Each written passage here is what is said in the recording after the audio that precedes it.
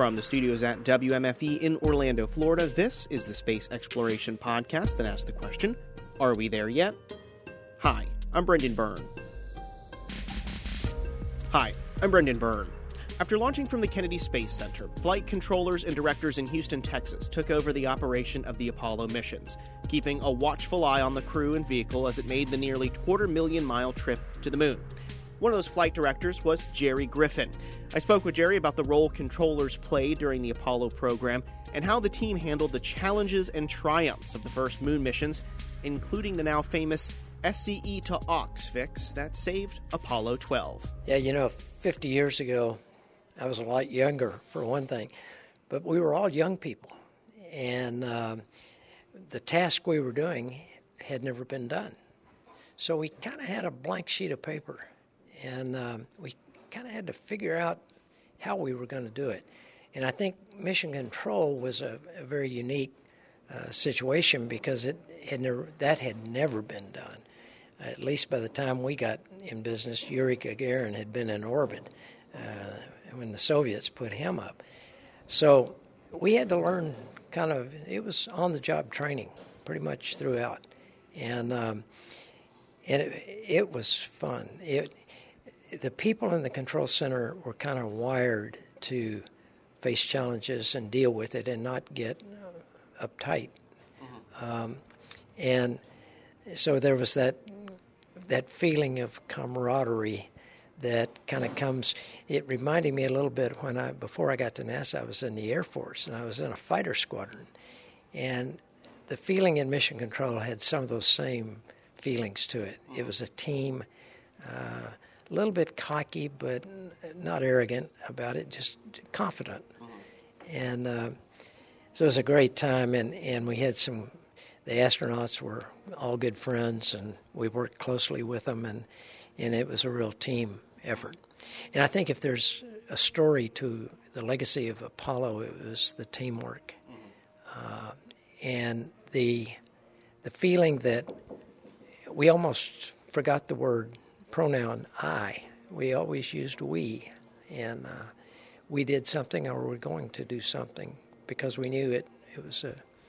And then one more point on that, mission control and the astronauts got most of the coverage because we were there the longest with all of the flight activities that went on. But we had this huge pyramid of support below us that we couldn't have done the job without them.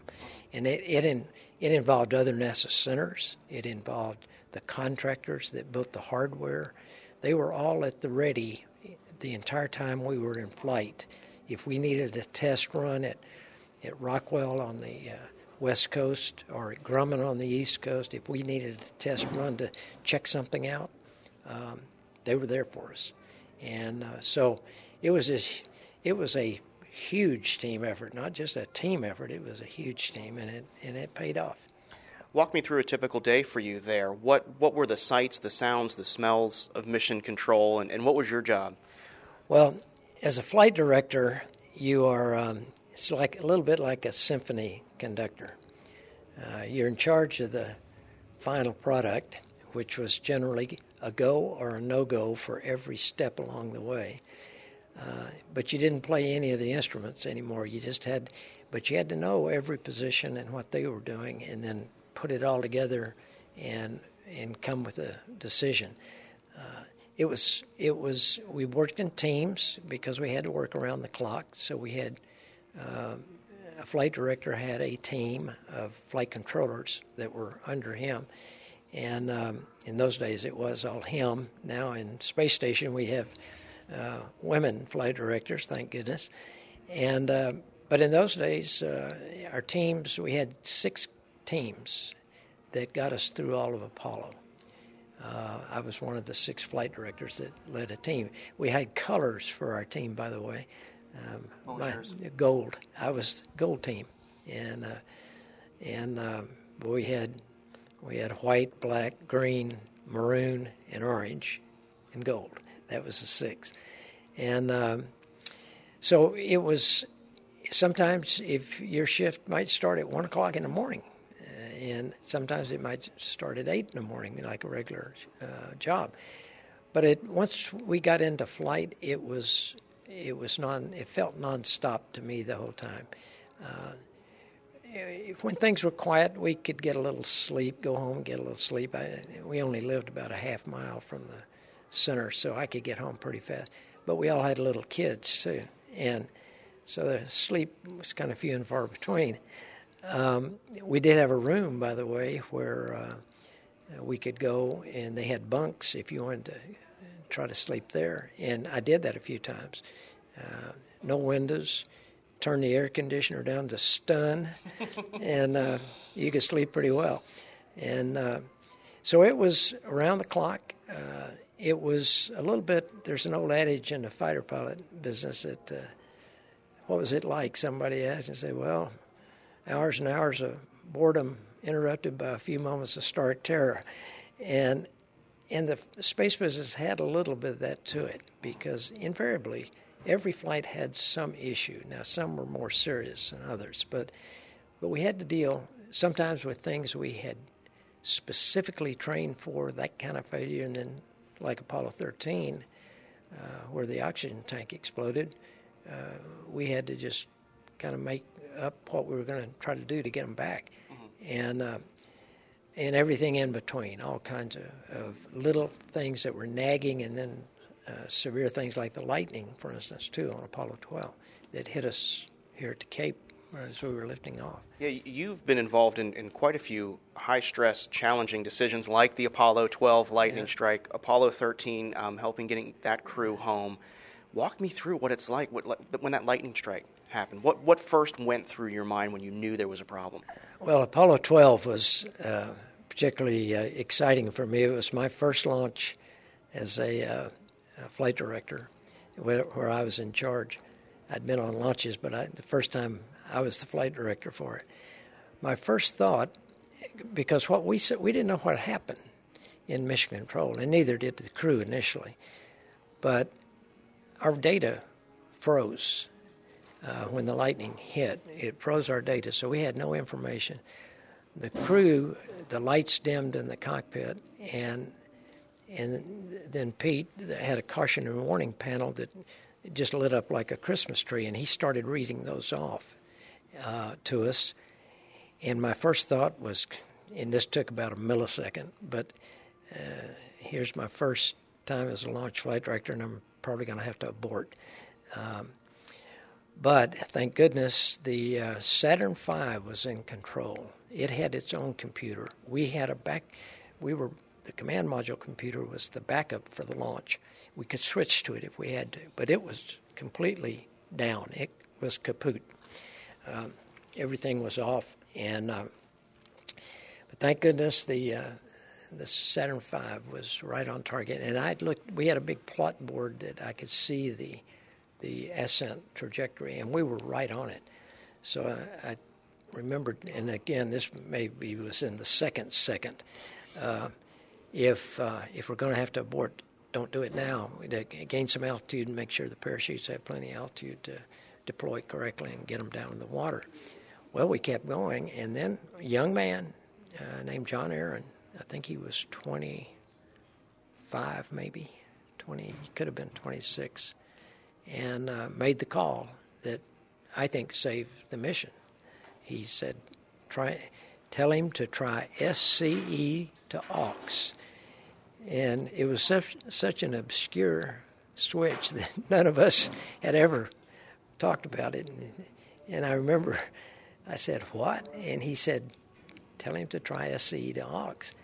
So I told Jerry Carr, who was he was the Capcom, I said, SCE to AUX. And Jerry said, what? And so I repeated it. And about that time, John Aaron came back in and said, SCE to auxiliary. So Jerry read up to the crew, SCE to auxiliary. And Pete Conrad said, what the hell is that? And that was his actual answer. He said, what the hell is that? Well, Al Bean knew where it was. And he threw the switch, and when he did, we got all of our data back in the control center. SCE was signal conditioning equipment. It had to do with the data shaping before it was telemetered down to the ground. And when we went to the auxiliary unit, it was okay. it must have fried the first one. The Lightning did. So as soon as he got data back, the same guy, John Aaron, could see that the fuel cells that produce power had been knocked off the circuitry. They were disconnected. So he said, tell him to reset the fuel cells. Well, he reset the fuel cells. Power came back on in the spacecraft. We had all our data, and at this point, didn't determine we're going to go to orbit because it's a lot easier to get down from there if we have to come down without having a board off of a rocket. And we got to remind our listeners, this is all happening as the Saturn V is barreling into space, right? Yeah, it's still going like a rocket, and sure enough, we got into orbit right on the money, and we said, well, now can we go to the moon or not? And that was probably the tougher call that I had to make. Eventually, with a lot of help, but is shall we go on to the moon? And we checked things out. We checked the engine in the back to make sure all of it controlled right and so forth, and it did. And we couldn't find anything wrong. We said, well, let's go to the moon. And so I remember how satisfying that was. Say, let's go for the moon. And the interesting thing is that we did translunar injection, headed out to the moon, and that turned out to be the cleanest mission from that point on that we had in the program. We had almost nothing go wrong after that. And so it was a good call, and we made it. I had to give the final go, no-go, but it was a team effort to get that thing. And it showed what people could do, when put under pressure. And, the funny thing about it, the room was calm. There was no gnashing of teeth and wringing of hands. We stepped right through it and said, let's go. What's the moment in the Apollo 12 mission where you breathe a sigh of relief? When we did the translunar injection maneuver, that's what was restarting the third stage of the Saturn to add some velocity to push us to the moon. When that engine cut off, I felt we're going to make it.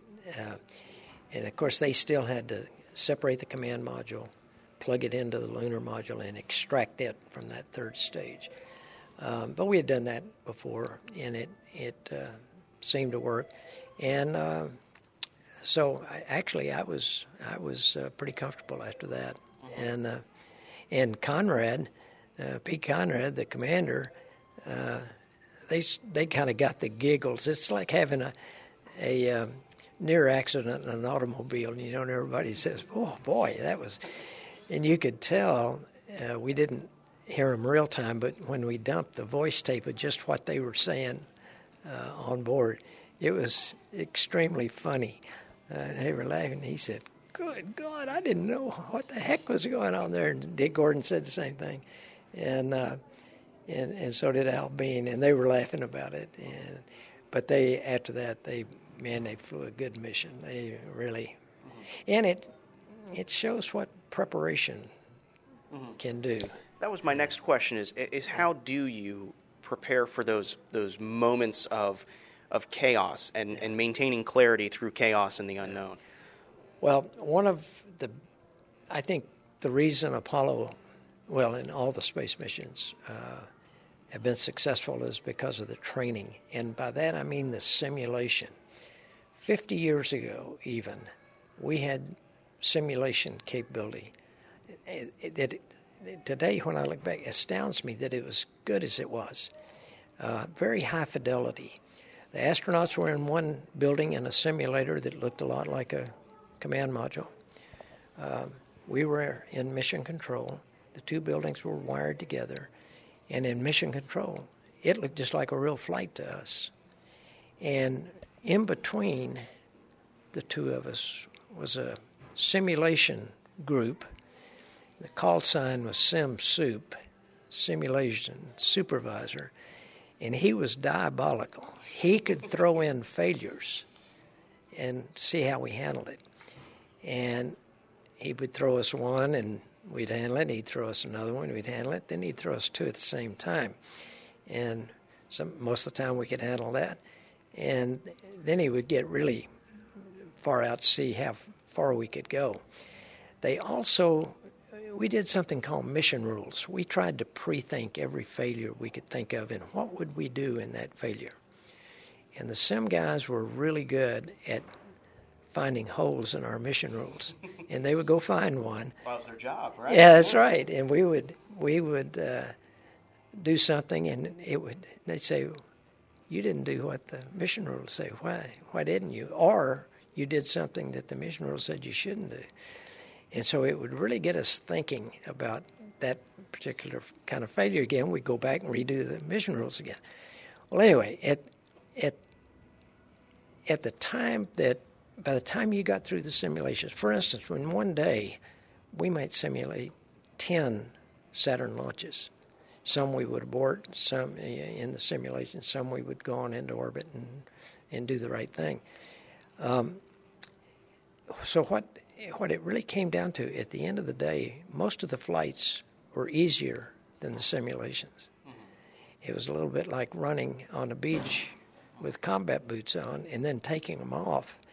And gee whiz, it was a lot easier. Well, the missions themselves, for the most part, except maybe 13,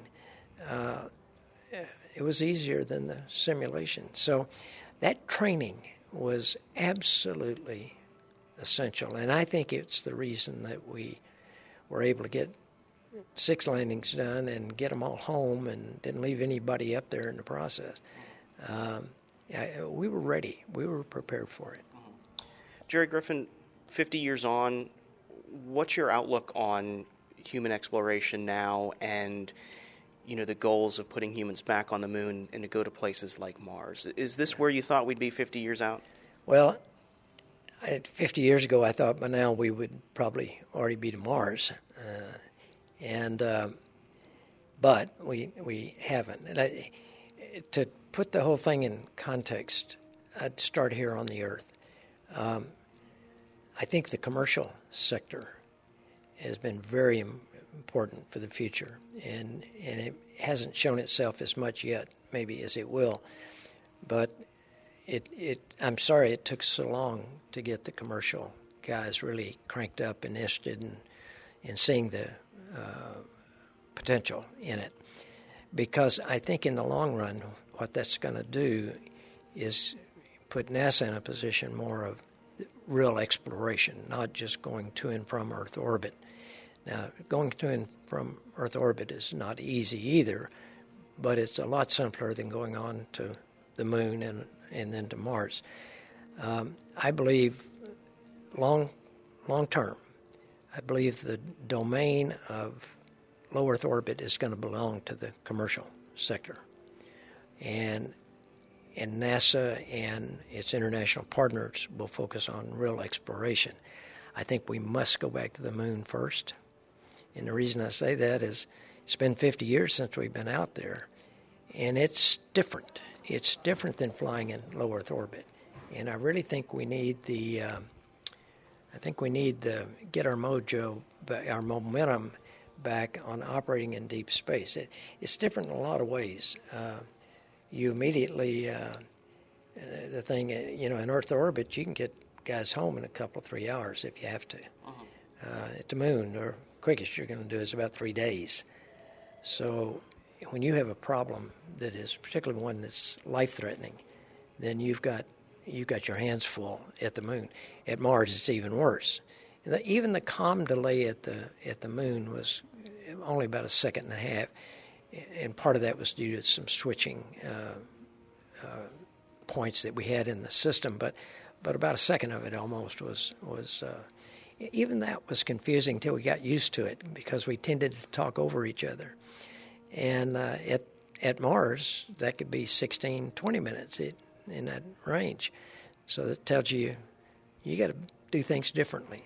So I think we need a step-by-step approach here, and I think going to the moon first and on to Mars then. And then, by the way, I think Mars is still a tiny step. I think, and I won't see it in my lifetime, but I hope it gets done pretty quickly. And thank goodness for the commercial sector. It's not easy. They're finding that out now. There's problems. You have explosions and trying to figure out how you're going to do all this, and they're finding that out. But I think they're good. They know what they're doing, and after all, contractors built everything we've flown on, and it wasn't NASA never built a human spaceflight rocket and put somebody on it. That was done by our contract workforce. So I'm just glad to see the commercial guys step up and kind of try to take over this low Earth orbit. And you've had a chance to spend some time with some students that are here. Is the outlook bright for the next generation of rocket scientists? I don't think there's any doubt that the future is very bright for the future. The kids, and particularly these kids here at the Conrad Challenge, are just phenomenal. But I see it all over the country, too. The STEM education effort is paying off. There's just a lot of kids around the country now that are really interested, men and women, kids of all kinds. And that's great. It's really great. They're going to be smarter and more ready than we were. Let me tell you, Brent, when I got to NASA, I had figured out on my own what an orbit was, because when I graduated from college, there was no aerospace curriculum.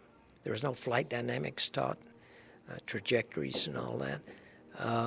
The systems were kind of similar in terms of the things you had to do to survive and breathe and have power and all that.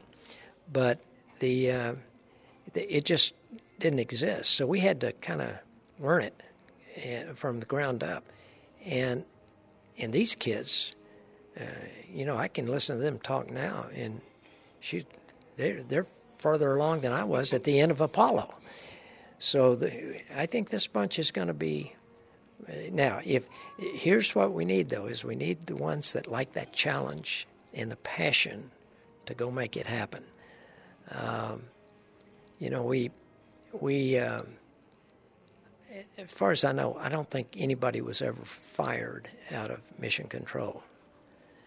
We had a few that self-eliminated themselves because they didn't like the pressure. And it's just, but most of the people in Mission Control, and this I think is true today, they like that feeling of being on the end of the diving board with nobody else around, and they have to make the decision whether to jump or not. And I really think that's what we got to make sure that the kids that are coming along now, that are going to be very important to go back into deep space particularly, have got that preparation and that willingness to take on the challenge and kind of have it in their DNA that it doesn't frighten them. And that's the difference. It's when you're facing life and death decisions that count on you. It's can you do it in a measured way, and not overreact and get all panicky. And I'll tell you a quick story. I worked as technical advisor on Apollo 13 for the movie, and I never could get Ron Howard to do this right, but he always wanted movement in the scene. And so they actually had extra stage behind the camera shot to have people walking back and forth in the control center. And I kept telling Ron, that's not accurate. The room was calm. It was a calm place to be. And he said, yeah, but he said, I can't just have static people talking and all that. So he had to have these things in the background. But I never could convince him that the real world was that there was not that kind of motion. In fact, we fought against any kind of noise or motion. Just do your work, look at your data, talk on the loop. Don't talk air to air to each other, and so we all hear what everybody's thinking. And but anyway, it was kind of funny. I ran into it and never could convince him that just keep it calm. I told him when I had just gotten off shift, and my team had left right before the tank exploded on Apollo 13. And we handed off to Gene Kranz's white team, and I went out to play a ball game, a softball game. And they came out and got us. And when I went back into the control center, I was still in my sweats and had a baseball hat on. And I walked back in there. I had my badge, of course, to get in. And there were some stern faces, but the room was very calm. And I'd probably gotten there. I was probably there 30 minutes after the tank exploded.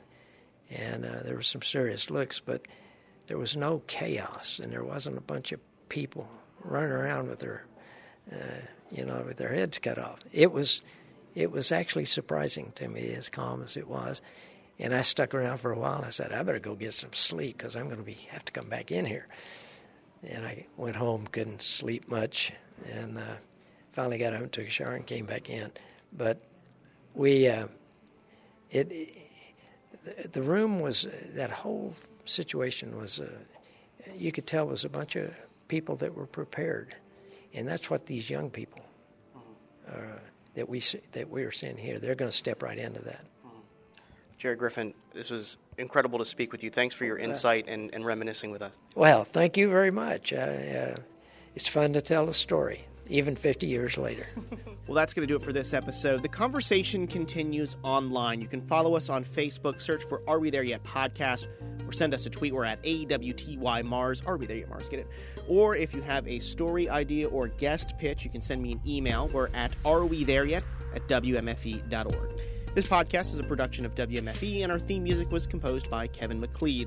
More Apollo stories are online at WMFE.org/Apollo. Until next time, I'm Brendan Byrne. Thanks for listening.